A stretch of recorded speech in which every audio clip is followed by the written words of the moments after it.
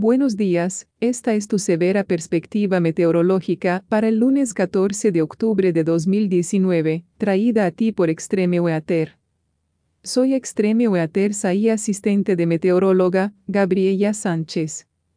Aquí están sus severos titulares de pronósticos climáticos en menos de un minuto. Fuertes a excesivas precipitaciones posibles en todo el sur. Muy por debajo de las temperaturas normales para continuar a través de gran parte de las llanuras del norte. Y ahora aquí están sus severas y detalladas perspectivas climáticas de hoy. Es probable que haya lluvias y tormentas desde el valle del Bajo Mississippi hasta las tormentas el sudeste a lo largo de un límite estacionario con fuertes o excesivas precipitaciones posible, especialmente el martes cuando la frontera empieza a levantarse hacia el norte. Otro sistema que se acerca desde occidente el martes se aprovechará de esta fuente de humedad con duchas y tormentas que probablemente se deriven del valle de Mississippi intermedio hacia los Grandes Lagos, avanzando hacia el este con el frente al valle de Ohio y el este martes por la noche hasta el miércoles.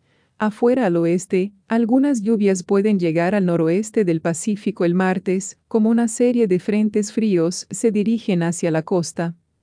En cuanto a la temperatura, las llanuras del norte al valle del Alto Mississippi permanecen frío durante el período con niveles diurnos de hasta 10 a 30 grados por debajo de lo normal. Costa este al sudeste y de vuelta al sur/central, las llanuras altas son más cálidas que la media por delante y por el sur de la frontal límites. Las bajas humideces y los vientos asquerosos pueden contribuir a una elevación. Amenaza del clima de incendios en partes de las Rockies centrales. Advertencias de la bandera roja están en efecto en partes del sur de Wyoming y el noroeste de Colorado. Esta es Gabriela Sánchez informando sobre el clima extremo. Nuestra información meteorológica se deriva del Servicio Nacional de Meteorología, Centro de Predicción del Clima, ubicado en College Park, Maryland. Nuestra perspectiva utiliza la tecnología desarrollada por Extreme Weather y nuestra transmisión de audio está digitalmente dominada por masterizado.